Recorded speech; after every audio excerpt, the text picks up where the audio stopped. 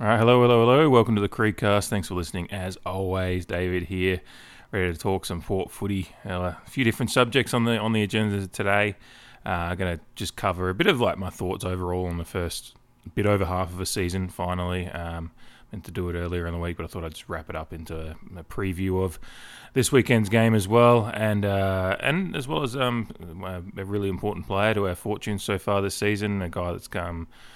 Just really, his footy's gone ahead in leaps and bounds this year, and really putting together what we all know he had, the little glimpses we've seen from him over the last couple of years. Of course, I'm talking about Miles Bergman, who has signed a 2-year extension to his deal, which I think takes him through to the end of 2025.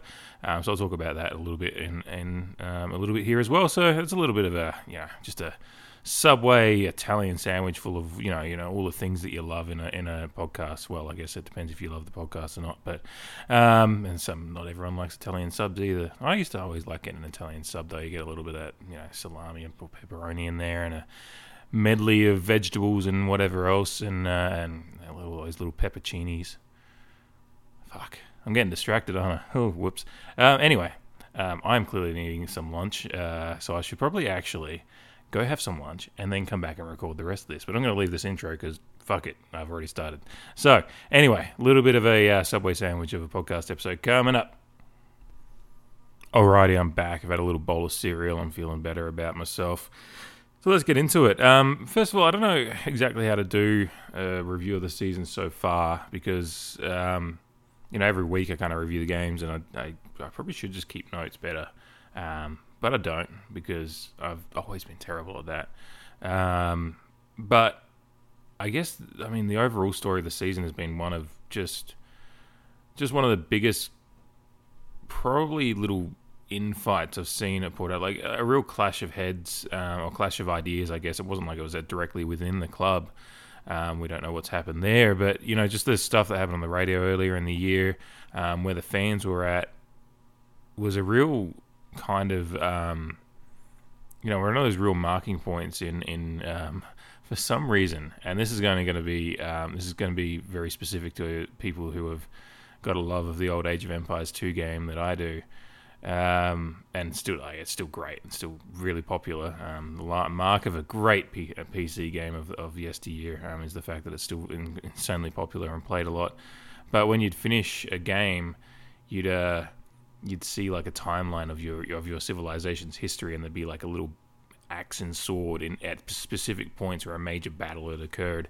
And I feel like the War in Treadray and all that stuff that happened earlier in the year is going to be like one of those markers in our history, as just a flashpoint. And regardless of what happens for the rest of the year, it was a real interesting testing, and it was a tough week. Obviously as a club, probably was a tough week. Players are going to hear it. It's going to be tough, and they were certainly having a tough week already after the capitulation against the Crows in that last quarter. In a game that I still think, looking back at it, I still think we had two different chances in that game, I think, to put the game to bed, and we didn't. And then that happened, and it was a tough and testing week. And as this being a fans podcast, so coming at it from a fan's point of view, it was really tough because you don't like seeing the club you love. Some people have a kind of masochistic need to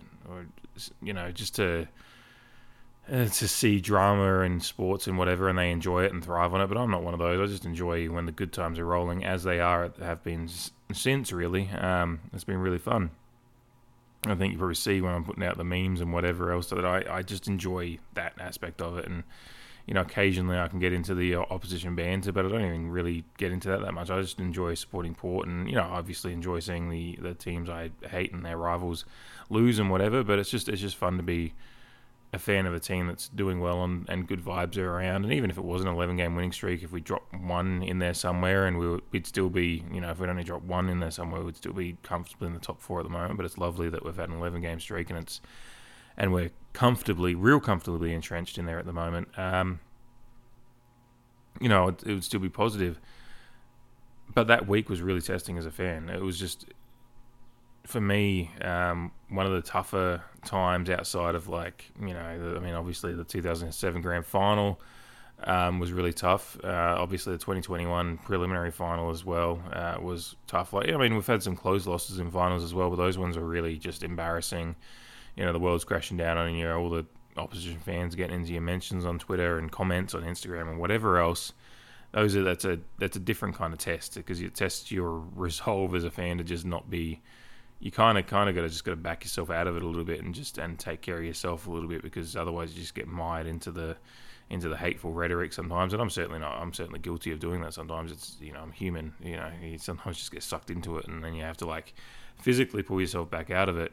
And that was kind of one of those weeks, and that's what makes this season so amazing. Since is that we've gone on this run after such a time in which the very heart and soul of the club was kind of being questioned. And we can still, I certainly at the time put out some podcasts discussing it and trying to just put out my point of view. And I still think we're not perfect behind the scenes. There's still some, it would be nicer to have a little bit more unity between, former club legends. And people keep trying to like to bash Treadray about this if they're on the side of the club in this, and I don't take sides so much. I just try to look at it as objectively as possible. But Treadray wasn't the only one stating this stuff. He kind of just was the one that put it out there on a podcast in such terms that gave the clickbaity headlines. But then when he went on the radio, he had people like Tim Ginniver, who we all love and is involved at the club, and he was saying certain things like, yeah, there is stuff that some of the former players don't like, and the way the club's, so that stuff was all there. But with a loss to Collingwood, the way that game went, the way the end of the Crows game went, there was the very heart and soul of the club being questioned. There was the I guess the ticker of the players was being questioned as well, and what their endeavour was and what they really wanted to get out of their port careers, and were they willing to put their bodies on the line and all that stuff. That was all there. Those questions were really being asked, and I think most of us really didn't see a way out. Like, I thought when the way that we'd lost to Collingwood, and the way that they were playing football, and then the way that we, fell over against the Crows, who, to remind you, I mean, the Crows have been having a pretty good season since. So they were 0-2 at the start of the year. They lost to. Did they lose to Freo? I can't even remember who their first game was against. I think it was Freo, but then they lost to Richmond at home as well, which Richmond have turned out. And maybe they should have won that game. They had a pretty handy period in that game, but ultimately lost. So, when you're losing to Collingwood, who, they're a pretty good team, but losing the Crows at the time looked worse than maybe it does now. And the Crows still have been up and down, but they play Adelaide Oval pretty damn well at the moment. So there is some context to that that's come a little bit more full circle since. But it was a rough time, and the reason I keep just rolling over this for a couple of minutes is I think, it feels so long ago now with having had such a good streak. It's interesting to come back to and look at those comments and look at the way that, and then you just go back to Twitter at the time, people the Ken Hinkley vitriol had never been higher. And I've said this many times on the podcast, and I'll continue to say it. I get it. Like, I get that, Hinkley's had a run at the top as a coach that is unrivaled as far as, coaching for this longer of time without getting to a grand final, and no coaches don't usually get this kind of length of rope and all that kind of stuff.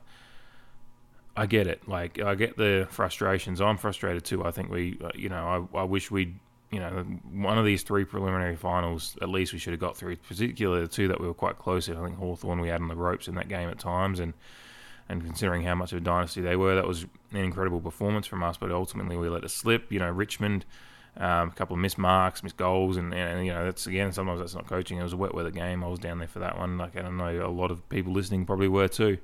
It's fine margins, but then the final in 2021, all those things are valid reasons, but I do always like to push back against the people that just call Hinkley. There's some people that just say some unfair things on the internet that you wouldn't. I'd be surprised if you said to his face. If you did, go to the club and say it to his face. I'd like to see the response you got from him and any players that might be around him as well. And that's a nice segue. And it's not that I'm encouraging you to try and stir up some violence, and I hope the players and our coach will be bigger men than that, but I'm sure you'd be shouted down pretty well at the very least. I don't know, there's people there is people on the internet and Twitter I'm talking about at the moment. They get on there and say, I know people that involved at the club that know the man Hinkley is, and he's not. He's a power hungry, and he's does this and that and the other. Then you see people ask, well, okay, who's your sources? What is it? It's like, oh, no, I can't reveal that. I'm like, well, just don't fucking put it there. Like,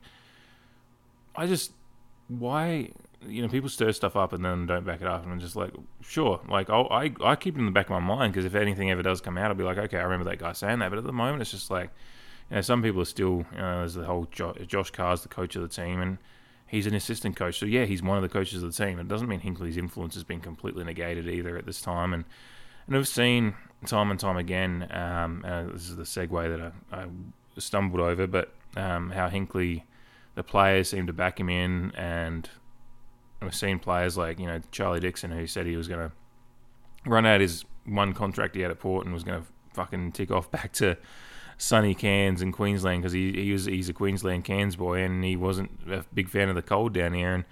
But Hinckley kind of changed that, and he was already close to Hinckley anyway, and he fell in love with down here, and now he's got his Chuck's garage and his little bit of plot of farmland and all that stuff.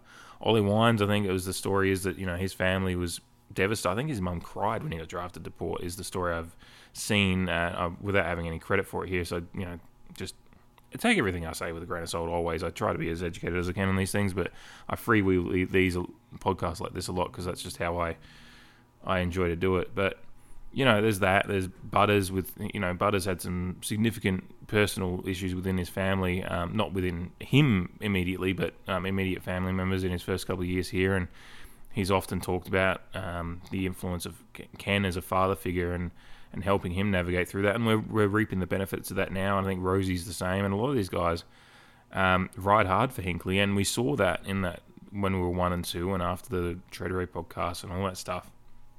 We saw a response from some of the players that sorry, my cats are fighting right next to the table. I've got the microphone on. I'm just like waiting for it all to go spilling down. They're very silently fighting though. It's like I just need some little fucking organist music and it'll be like a silent movie. But we saw the players were going into bat for him that week, and that's what everyone's response was, mine included, was just like, well, fucking show it. Like, I want to see. Because I was as frustrated as anyone, and I'm not going to shy away from that. And I think it was a valid response to the start of the season as well.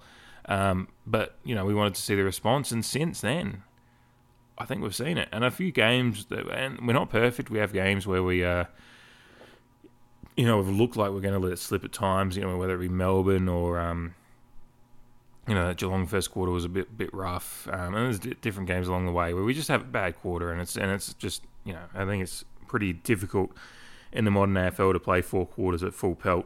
But still, sometimes I do, and this is a genuine thing that I still do believe to this minute, that we do sometimes have a bit too much of a gap between our best and our worst. I think that's probably working towards the rest of the season, is that you're closing that up a bit. And I think we've seen a little bit of it, but I still think that's an issue with Port. I think we had a goalless quarter somewhat recently as well. But, that's just one of those things. But, since then, since the players backed him in and the club kind of just said, no, this is just, we're sticking fat with this, we've seen the response. And I think that's all we can really ask for is that response. And, an 11-game win streak started off, I think, if we go back to the start of the streak, that Sydney game was somewhat fortuitous. We were on the ropes twice in that game. We came back once and got ourselves a little bit of ways ahead. And then, midway through that last quarter against Sydney, they'd gotten themselves, I think, were they 17 points up? I think it was like just under 3 goals possibly.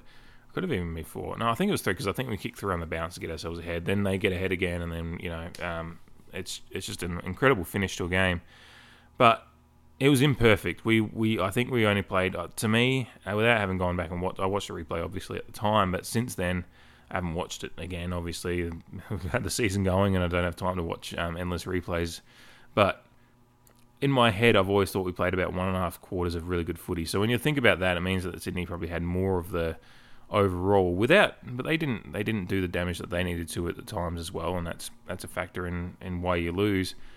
But you saw a little bit of that response we were asking for, because to come back twice in a game, and that's been a feature of Port since that time as well, is we've seen Port coming back in games, and particularly that Sydney game, to come back and win that one the way we did, even to have the wherewithal and the ticker to stay within the game, right to the point of spoiling that goal on the line. Because, 99 times out of 100, when a player kicks a ball that flush and straight, and he's within 50, he's probably kicking that through. And as we were watching, and as the commentators were, and everyone else, we think it's going through, and they're celebrating. But then suddenly you see our boy celebrating, and realise that the flyer on the line in Aaliyah has spoiled it, and don't even need a goal review. It's a win, and it was imperfect. We weren't great for large parts of the day. At time, that first quarter was quite insipid, really.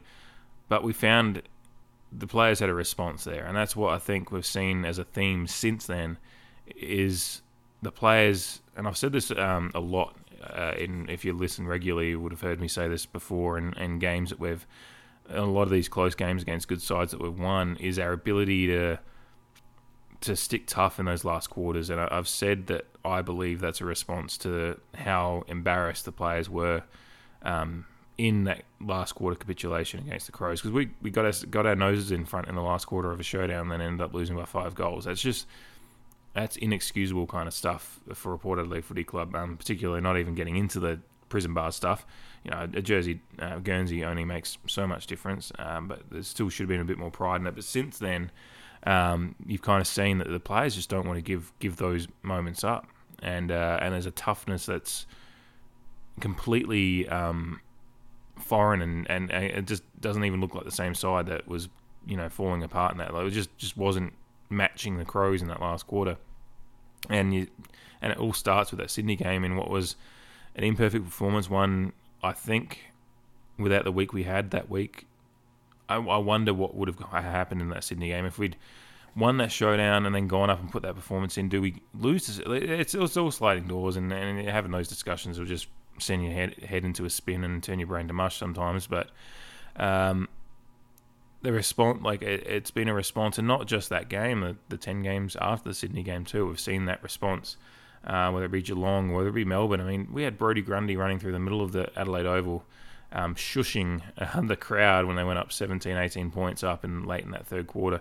1 minute and 19 seconds to go, by the way. I put that out on, I think, Twitter and Instagram at the time. There's a screen grab of just Grody in the middle. Brodie Grundy. Maybe I'll just start calling him Grody now. That makes more sense in my head. That's nothing against him. I was just saying, just combining the names for my dumbass brain.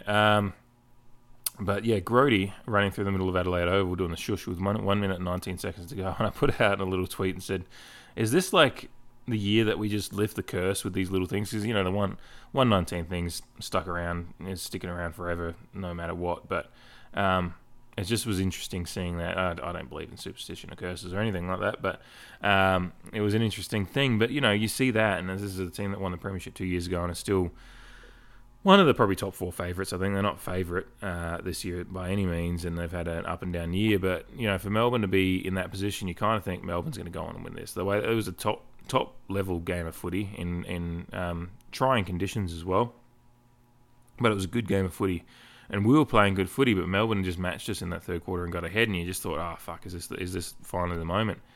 No, and then we go on in the last quarter and absolutely smash them, and it's just. We've seen this time and time again since this, really rough start to the season, that we just have found this ticker and this toughness and this resolve that just I haven't seen in a Ken Hinkley footy team, I think, ever. Because when you think back to his early years, it was more of a free-flowing style that was predicated on the fact that kind of footy that he brought in those early years at Port hadn't quite been played before, and we were just running over the top of teams and outscoring them at will, and especially when you look at that early 2014 season where we were 9-1, 10-1 or whatever it was, and just playing really good footy. Teams just couldn't touch us. But now the AFL's evolved, what Richmond did and everything that's happened in the last 10 years, we can't, that footy just, you need to add something to that footy, and you can see there's a bit of that run and freedom to Port's play again that we've missed at times over the past few years. And maybe it's just that we've got the cattle in the stables, the horses in the stables now, to play that kind of footy as we've seen over the last 10, 11 weeks.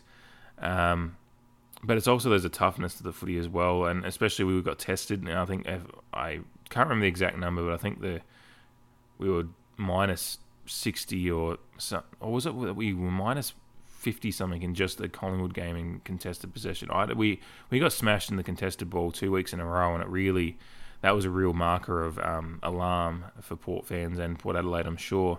In those Collingwood and Adelaide losses, we got really, really smashed in the contested ball. And it's not that we've been winning it every week, but we've closed the gap considerably. I think we were +9 in that Sydney game, so that really, we really swung the tables around at that point. And then since then, we've lost the contested ball in games, but it's been we've closed the gap and been winning the contested ball, winning the territory battle. I bring it up a lot on the podcast. Tackles inside 50. We've been often doubling the output of tackles inside 50 comparative to the other team. I did have a stat. I've been trying to get. I find AFL stat tables sometimes a little bit hard to. Not hard to read. Obviously, I understand them. It's just hard to actually grab it all together and have it easy to read. But the tackles inside 50 has been a really a marker of where we're at, because it's an interesting thing. A lot of the stats, such as contested ball, disposals are actually near the top, which I often think that we're getting beaten in the disposals mark. But the interesting thing is average disposals per game, we're third, I think, on the table, third or fourth. Kicks per game, we're down near the bottom. So it's actually where our method of disposal is fairly even. And you see the guys like Ollie Wines and Willem Drew, who are Ollie's, as I've said at times this season, Ollie's really taken it upon himself, having seen the explosion of Butters to be the player that we all knew Butters had this in him, and Rosie continuing along his merry path to superstardom as well.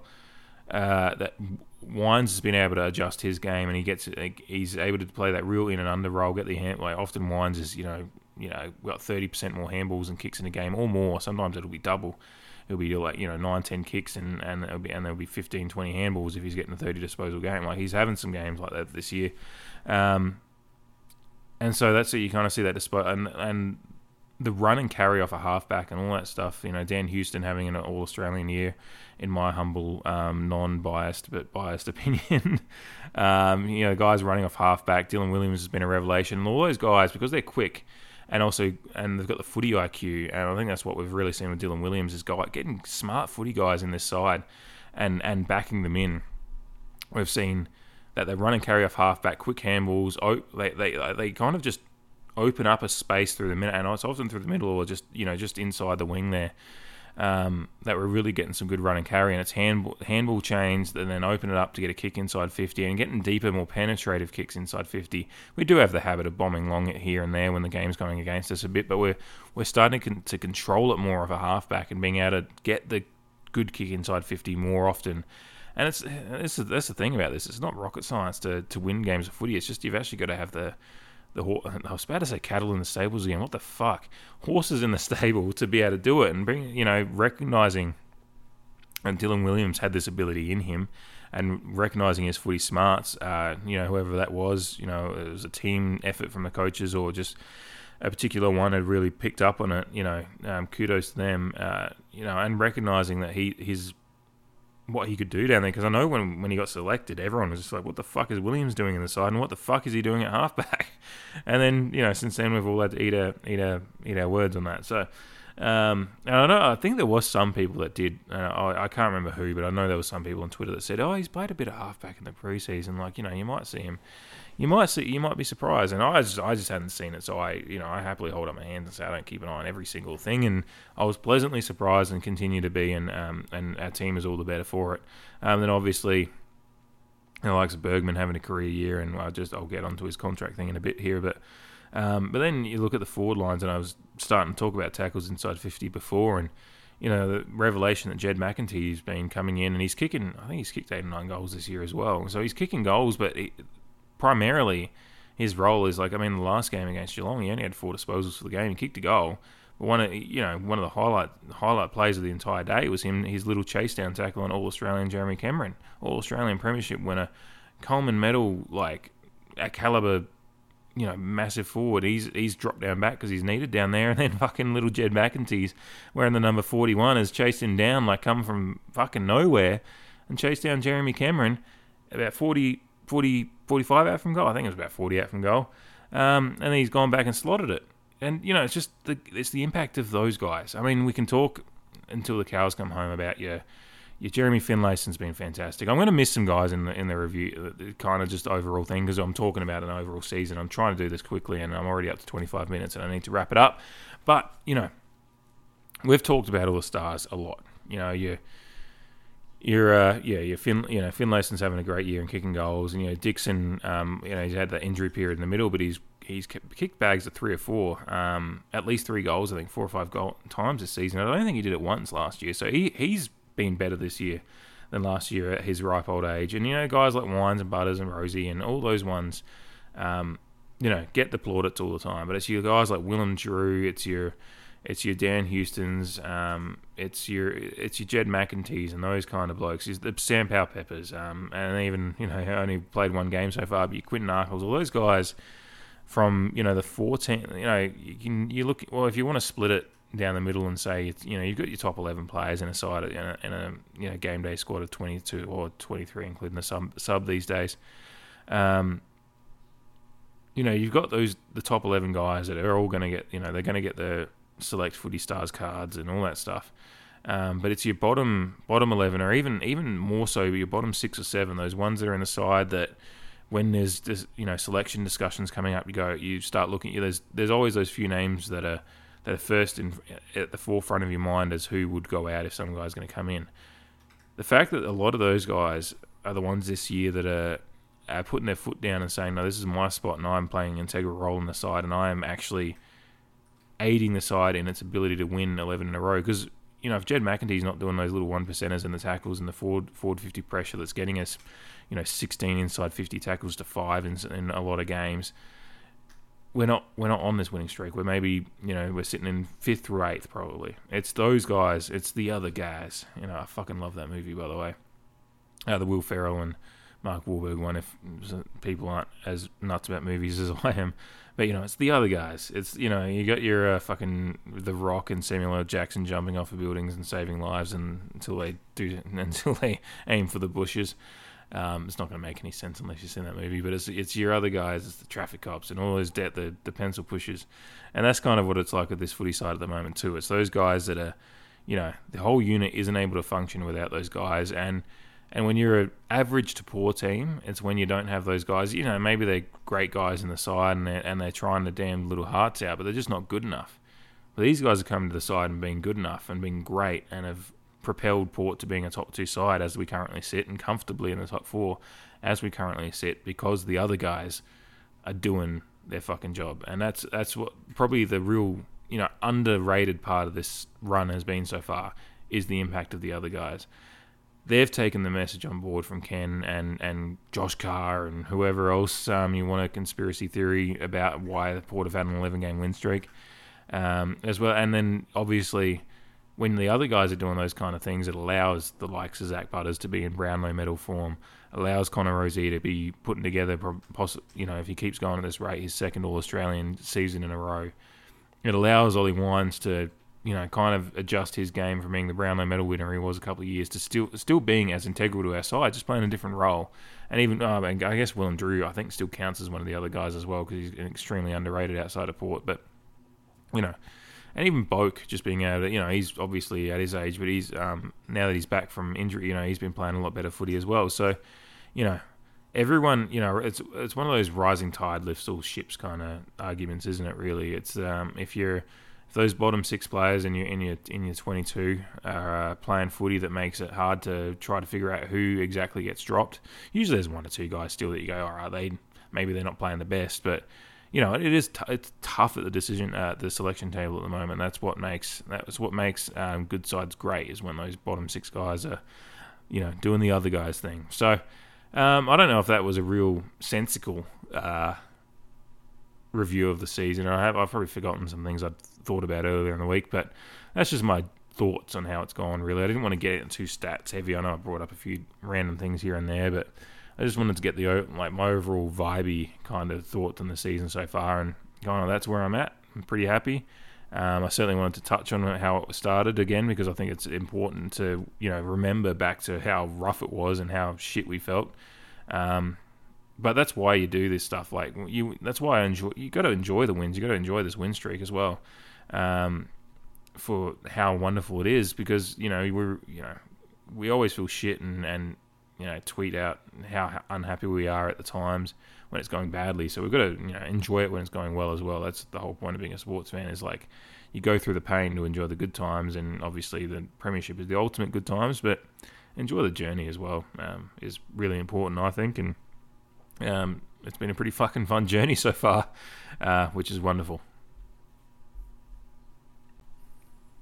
All right, so of course we've had the wonderful news just in the last couple of days that Miles Bergman, probably one of the more sought after young defenders in the competition at the moment. The rumours have been flying about what his contract status was going to be. A lot of, obviously, with him being from Victoria, like the go home factor, all that stuff has been talked about, and certainly none of us would have begrudged it if that had been the course of action he had taken. But of course we've seen just how important he's been his kicks out of.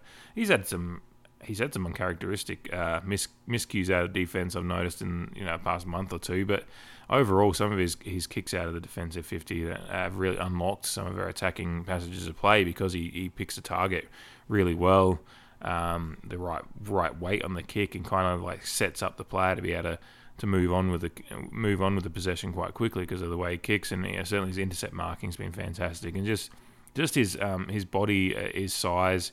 He put a bit of muscle on in the off season. He's been able to throw himself around a bit more as well. So he's like a real just all around, just great player to have coming off halfback, and certainly as a defensive player as well. His intercept marking is, we need someone else apart from Aaliyah doing all that down there. So, he's had an incredible year, and certainly the interest was high. I don't think he was one of the hottest commodities in the uncontracted player market.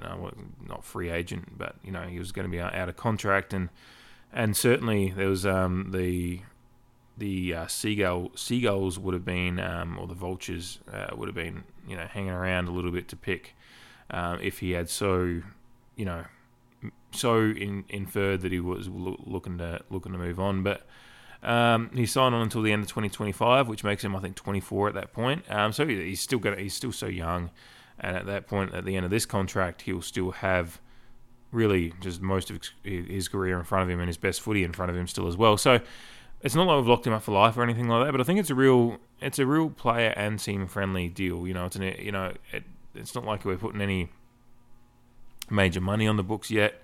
We're getting 2 more years out of him. He gets a bit more of a go in, seeing where we're at, and certainly at the moment he's probably pretty happy with how the club's going and playing with some good mates, and he enjoys the players he's playing with. He's probably enjoying all of that. So, he gets another couple of years to figure it out and really play for the bigger contract. He's kind of betting on himself a little bit, and the club's kind of betting on him. They're letting him have a bit more time to figure it out.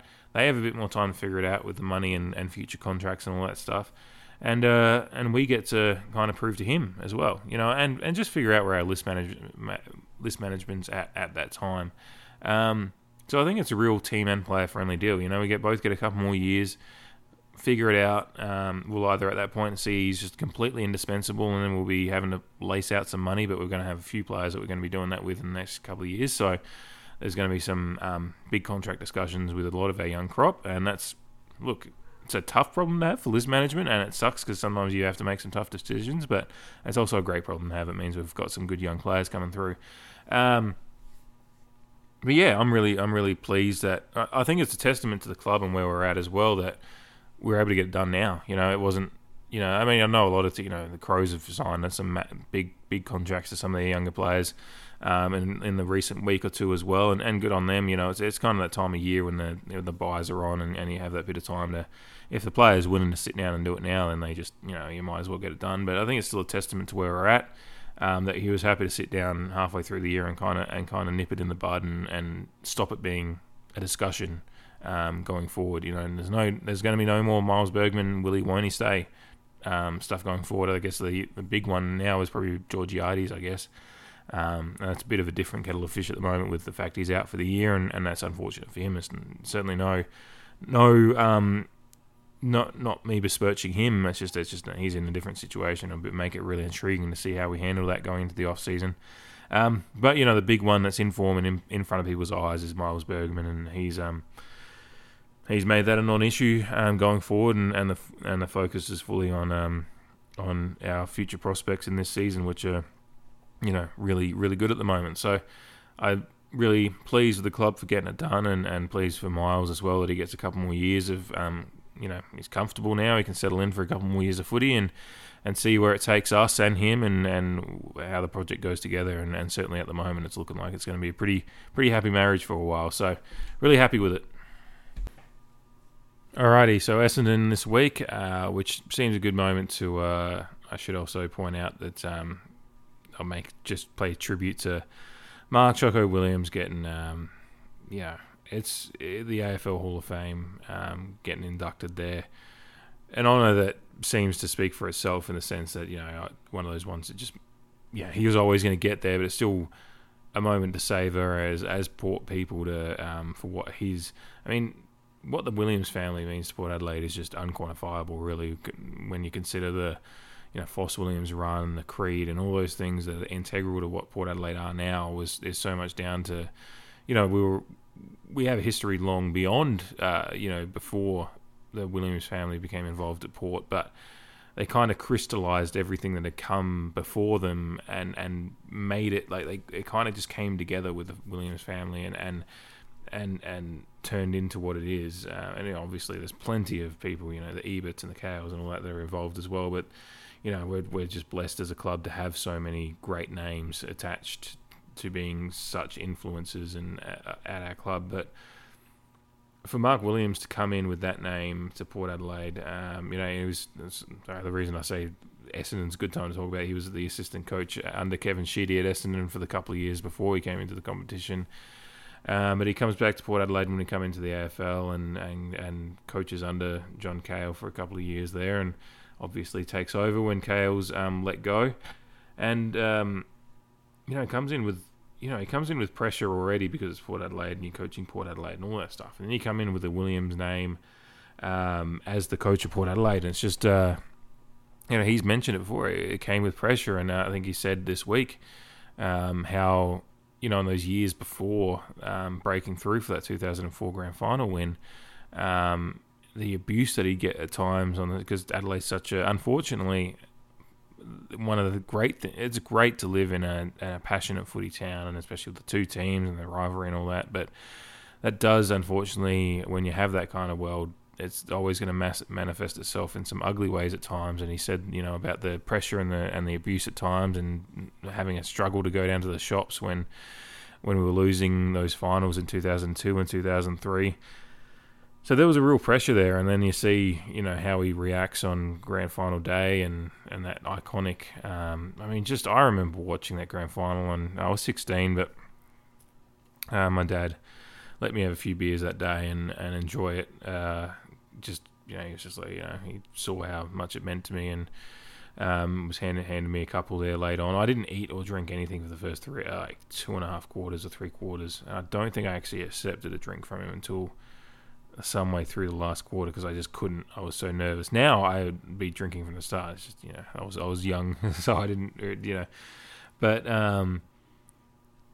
I just remember that when he was walking down those MCG steps and he's wiping his eyes, and you can hear Anthony Hudson go, "Oh, look at the emotion!" And I remember tears coming into my eyes as well. And then the tie pull, it's iconic. It is one of the most iconic, enduring images of any grand final of all time. That Mark Williams pull of the tie, and then even after that, the Alan Scott "You Were Wrong" on the stage there, and it just shows how much he remembered everything that was going on in the city and for Port Adelaide, and how much it meant to him though as well to get there, to rise above all of that shit and get to this point and lead one of the great AFL sides of the modern era, like that Port Adelaide side. Obviously Brisbane were equally as good, and unfortunately Brisbane were just better at the pointy end of the year and being able to create a dynasty while we were 3 times in a row finishing on top of the table and just not quite getting there in the finals until that last one. But grand finals are incredibly hard to win, and being able to break through for that one is still such a cherished memory of mine. Like I said, I was 16, so it's such my formative years, going from being a child into an adult and starting to grow up into being a sports fan. We're all defined by those players and and Mark Williams as a coach, and kind of defined who I was as a fan, good and bad at times. Like, I didn't handle those 2002, 2003 losses as a 14 and 15-year-old super well, and I was still learning. But I also learnt what it was like to support a team that was quite special, and thankfully at that time I knew. By the time I was 16, I was young. I was just old enough to recognise that this, especially with the 2 years that had gone previous to that, in those losses, you'd had the pain, so I really appreciated it. I didn't get to go to the grand final. The rest of my family's Crows fans, so I wasn't, there was no way I was getting someone to take me across for the grand final, unfortunately.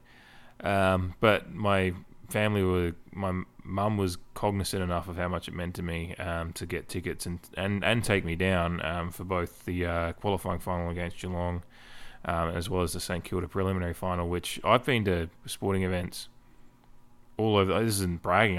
It's part of what I love. I love sports and love sports travel. I've been to sporting events all over the world. I've been to Liverpool at Anfield 3 times. I've seen Borussia Dortmund win in the 120th minute in a German Cup game 3-2, with Marco Reus scoring a penalty in front of the yellow wall at Dortmund. I've seen the New England Patriots a couple of times with Tom Brady at quarterback. I've seen the Rose Bowl game when Oregon win against Russell Wilson with, by 3 points in an incredibly tight, high-scoring Rose Bowl game. I've seen some incredible games across, hockey, basketball. I saw Damian Lillard score 71 points. I was at that game this year. I've seen some great sporting games in person across my life. I've been just lucky, and it's also I've worked towards just being able to have those kind of opportunities. But if I ever sat down and ranked my top in-person games I've been to, the St Kilda one's probably still going to be my number one memory, I think. Like, it was just so part of the first classic foot game with such high pressure stakes I'd ever been to. I've been to so many since, but that was the first one. And I remember, the angle I was sitting at, on that outer side, the opposite 50 to where Wanganeen kicked the sealer from, but on the same side. So I was like looking straight down the line, kind of at the back of Wanganeen as he kicks that one through, and then I just kind of, my eyes gazed to the fans sitting behind the goal and wait for the flags to go up and realise it's gone through. And then so I had a pretty good view of the chase down and Brent Guerra in the square there as well, because that was right in front of, that was pretty close to me there. So what that team and what Mark Williams' influence on that side, because it was very much his side, the way his attitude and his fire and all that stuff, and the fact that he goes out and gets Byron Pickett in the trade in 2001. Then gets Damien Hardwick a year later, and the kind of players he picked up, and like I was talking about earlier, it's the other guys as well, getting Josh Mahoney in that year, and the likes of Dean Brogan. I was thinking about this yesterday because I messaged the Pairs on a Pod guys when they asked for questions for Brogan. I was like, how does it feel when Pendlebury gets asked about his basketball background all the time, when Dean Brogan literally won an NBL championship?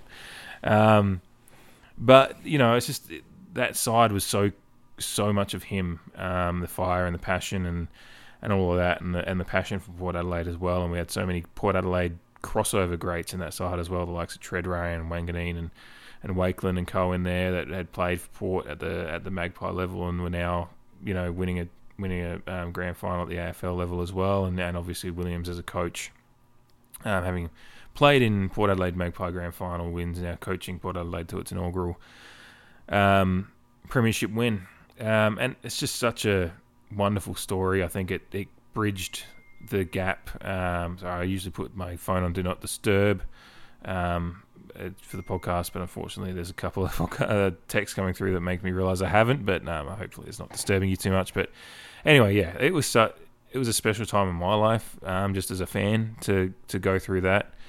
And I still have such great memories of it, very clear memories of where I was when I watched the grand final, obviously clear memories of being at the game, the qualifying and preliminary final as well.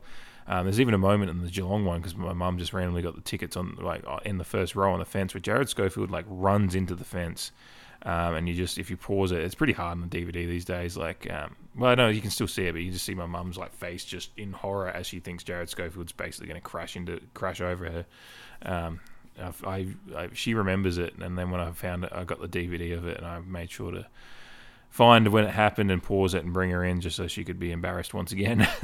But that's the memories. That's like what Mark Williams did for me. It was like I have all these memories. This is like we're talking almost 20 years later now, and working on some things that I want to, some designs I'd like to release somehow next year, going into next year, and just commemorate that grand final win. And Mark Williams is very much a centre part of that, and his legacy in football goes beyond. I mean, he coached us for another few years. He bring guys that are in our side still right now. Travis Boak, where their first coach was Mark Williams. And so many of the former champions that we've had in recent years, like Robbie Gray, Westhoff, Hamish Hartlett, those guys came in under Williams as well. So he had a long career there. Unfortunately, 2007. It sucks that record's on him, but people forget that he got us to another grand final. And with a side that wasn't, it was just a magical run to get to that grand final. We weren't really the second best side in the competition, but we, in some sense of irony, when we weren't expected to get there, we did, in comparison to 2002, 2003. But that doesn't sully his record at all for me. The winning grand finals is so difficult that he got through for that one in 2004, and it was a dominating win against a dynastic team in Brisbane. And I guess another little weird piece of it is the fact that he was a Brisbane player back in his playing days as well. There's like lots of little things in his career that just are interesting, how things go. But since then he's been assistant coach at Richmond. He was at GWS after us. And he's currently at Melbourne, and the Melbourne players, the way the Melbourne players and other coaches there talk about his influence on that 2021 grand final win for Melbourne speaks to just how much of a legacy he continues to have in this game and influence, and how much they love him there, and really speak about his influence. Like, it's not like it's beyond what the usual platitudes given to development guys and stuff like that. Like, they really credit a lot of Williams' influence there, which is great. He's had a big influence in just training. Like, there's the precision Sharon footy, the one that's got like the red stripe around it. That's like his idea for just giving a visual aid for kicking and stuff like that, and just development. So beyond having an incredible playing career, an incredible head coaching career in which he has one of the iconic moments in grand final history, he's had this 13, 14-year career now in assistant and development coaching. That's a whole other, and he's got another premiership under his belt in that time as well. And just a fantastic legacy. I've gone on a lot longer than I meant to, but it just when I start talking about these things, it means so much to me about my history as a Port Adelaide fan and our history as a club in the time that I've been alive. It's I can talk about it for days. So anyway, we've got a game this week, so I should just talk about that briefly before I get to a fucking hour on this thing already. All right, so we've got Essendon coming up this week, which provides an intriguing matchup, because if you look at our game earlier in the season, if you just purely look at the winning margin of 5 points, you go, well, fuck, they ran us close. But for that game, there's a lot of differences. There's a lot of differences or caveats to put on it, I guess. At that time, we were playing. It was a real different ruck situation. We got beaten handily at times. Like, they were just taking it out of the middle quite well, and were really putting our defense under pressure. And they kicked some pretty easy goals out of that. When we could get our hands on the ball out of the middle, or just make it not an easy exit out of the middle, or out of the stoppage, we generally controlled the game a lot better. And that's, I think it was 12-20 to 13 goals 9, I think, off the top of my head. I looked it up, completely off the top of my head. I looked it up like yesterday, so I'm looking it up again just to make sure. Yeah, 12 goals 20-92 to 13-9 87. So we had 32 scoring shots to 22. 10 more scoring shots. We had the territory battle overall winning. We just didn't take our chances. They took their 12-20 to 13-9, like, they took their chances a lot better the far fewer they had, and made it a battle. And so we missed a lot of opportunities in the middle of the game where we really could have put the game to bed. They missed some late on, because I think they were kicking at one point. Like, they could have could have been like 12 goals 3 or 12 goals 4 at one point. I think they did kick a run of points at the end when we were trying to hold on there, without having actually gone back and watched it properly since. I just remember it going very, very much that we should have won it a lot more handily than we did. And then they possibly missed some opportunities late, but we were overall better. But since then, I'm pretty sure that would have been Rintika would have been on the side at that point, and he just wasn't. Obviously, he was battling away and he's learning his craft, but the ruck situation for us as well at that time is just vastly different to what it is now. We've seen Scooter come back in and be far more engaged in the battle and just fit for the battle in the middle there. And as actually we've won the hit-out battle the last couple of weeks, which has been fantastic to see. So he's going to provide a lot more, even if it's not the clear wins from the clearance, just not allowing as much clear wins for the opposition either, because they really took it out of the middle with ease at times in that game and threatened to take the game away there early. In particular, I think they kicked a few. I think they won the first quarter, I think, from memory. So there's that that changes a lot of what I'm looking at this week. I think Peter Wrightson, he's a unique matchup, being just the whole 2 meter Peter thing. And he's just a really tall. He's just one of those guys that with his height, if you get him in a 1-on-1, it could be tough to match up on. But overall, I remember talking about the Geelong game, going back to previewing that one. I talked about the amount of weapons in their forward line, and overall, apart from when we against Geelong, when we let the ball go in a bit in that first quarter, it was really just Gary Rowan that was kind of leaping and flying and doing all those things. We managed to handle them pretty well, and that all comes down to the fact that we just, as long as we have control of the game, doesn't allow as many easy entries or just quick rebound kind of entries into their forward 50 either. So I think we'll find I'm feeling a bit more comfortable at defensive matchups. I do still think that the defense is the one area that just concerns me and will for the rest of the season, just with the lack of options, I guess, for us. Jonas not being at the form he's been in the past. Cleary struggling for form early, starting to get some form in the SANFL, and then getting injured probably when he was maybe starting to put his hand up for selection. So we just don't have the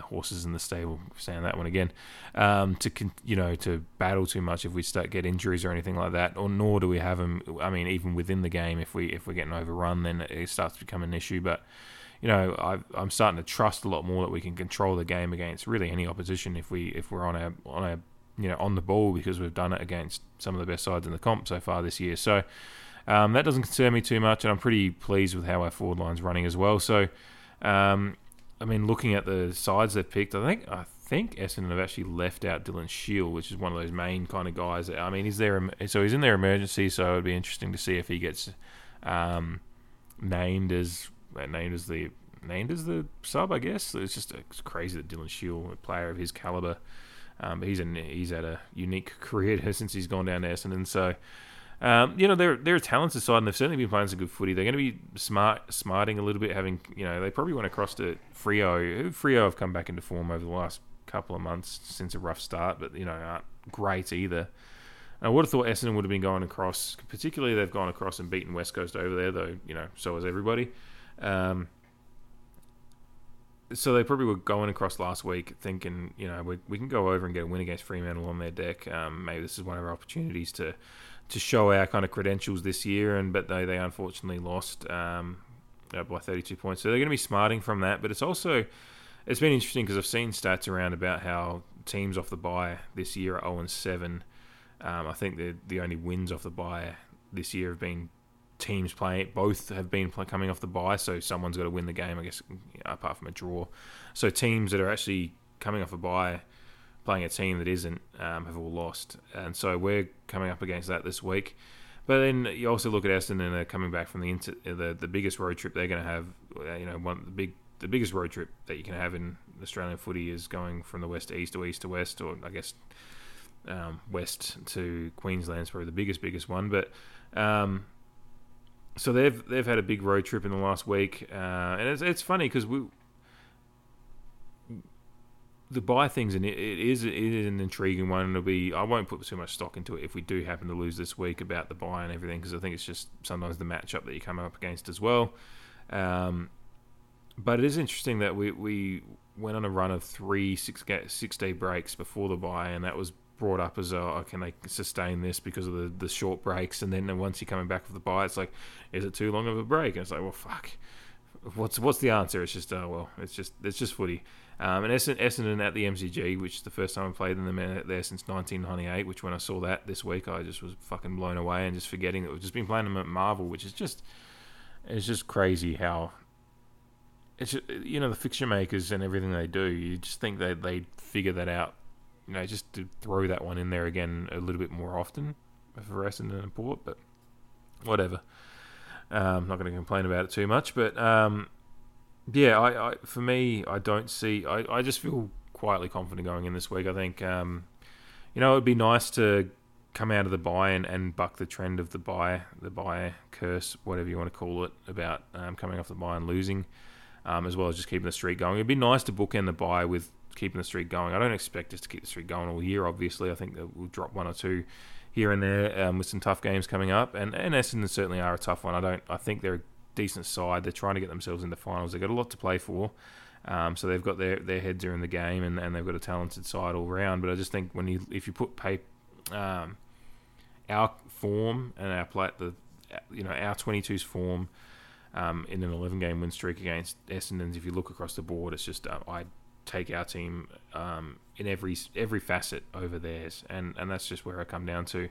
Doesn't mean I think it'll be comfortable. I think I'd be betting if I was putting, I want to put a margin on, I'm just going to say 21 points. That's my standard kind of close but not too close game margin. I do that every week on the one game you got to pick on your footy tips for a margin. I always put 21 if I'm not exactly sure if it'll be if I think it'll be a contest of some sorts. So that's kind of where I'm at on it. Our side, obviously, we've got Rioli coming back in, which means I think Sin's been omitted completely. Quinton Narkle, who was the sub last time round. Oh, no, he wasn't the sub, sorry. He came in. Rioli got ill right before that Geelong game, so Narkle came into the side when he wasn't going to be. I think Narkle probably deserves the... it's interesting, we've got Jonas in the emergencies as well, Jace Bergman and Dante Vicentini, which I'm pleased to see him in the game day squad.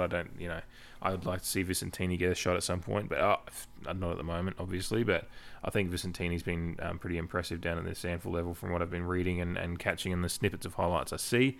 So it's good to see him getting that little bit of boost to his young budding career that he's being named in the emergencies. But I think Narkle showed his versatility. Certainly, he was running through the mid, kind of putting the ball inside 50 as well as getting those couple of goals. He had 13 disposals and handy disposals as well in that Geelong game, and really had a fundamental impact on that result. So I'd expect Narkle to be the sub, but I feel like I've been missing on the sub predictions this year anyway. So who knows?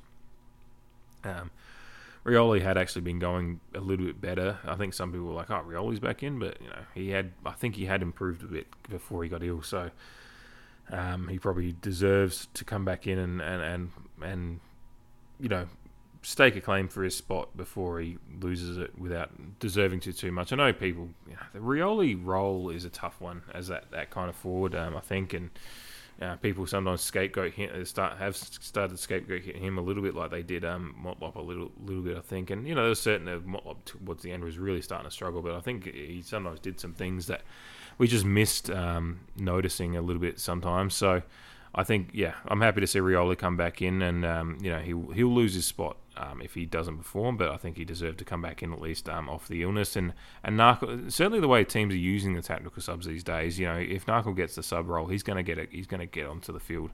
It's very rare you don't see the sub used at some point, either if the game's put to bed, like we saw with Scooter against Hawthorn, or if the game there's a bit of a struggle and you want to try and throw that X factor of a little bit of a change up in there somewhere, or obviously if an injury forces your hand as well. So I'd expect Narkle to be the sub, and I'd expect he's going to see some field time anyway. So not too much to worry about there. But otherwise, I'm pretty happy with where we're sitting going into this one.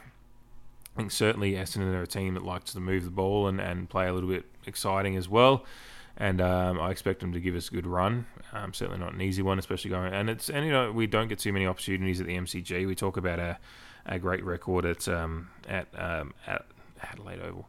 Fuck me. Marvel Stadium, but MCG's hasn't been as much of a happy hunting ground lately. Particularly, our last game there. Pretty sure our last game there was the Collingwood match, unless I'm missing one of those ones. And the win streak was actually there, but I think we only had Collingwood and Essendon there. So, that game didn't go well. So this is a chance to change it up. But this one's under the lights as well, so it's a bit different to that Collingwood game earlier in the year, a night game. So all to play for. Certainly, we're entrenched comfortably in the top four, and we want to keep it that way now, and we need to win the really winnable games. And I think, despite the fact Essendon's not the easiest of opponents, and they're certainly going to be a good test, and it's away at the MCG, I think this is still one of those games we look at it on the ledger and say this is winnable, and we've got to win these ones now that we've got ourselves in a good position going towards the home stretch of this regular season. We want to kind of keep that comfortable position in the top four, and this is certainly coming off the bye, riding that streak a little bit again, having the rest in the legs. It'd be nice to prove to any doubters still that rest in the legs, having a few days off, whatever, doesn't change the fact that this team's got their eyes on something and are really passionate and intense about kind of meeting that goal. So it's a bit of a test coming off the bye to see if they can show that that momentum hasn't been stopped and we're moving forward at pace towards finals. I think Essendon at the G is a really good test for it. So looking at a 21-point win myself, but obviously more than happy to see it be much more than that. I'm always happy for a comfortable result rather than uncomfortable. Anyway, thank you for listening. This one's gone on quite long. I'm just ticking over an hour here, so I apologise for being a bit longer, but there was also a fair bit of different stuff in there today, so it's not a big deal anyway. So, thank you for listening as always. Calm the power. Let's keep this. I said calm the power properly this time. Fuck, calm the pair. Fuck, I'm losing my touch. Bye week. Lose my touch. As long as the boys don't, that's all good. Calm the pair. Let's get it going. Keep it going for a 12-game streak.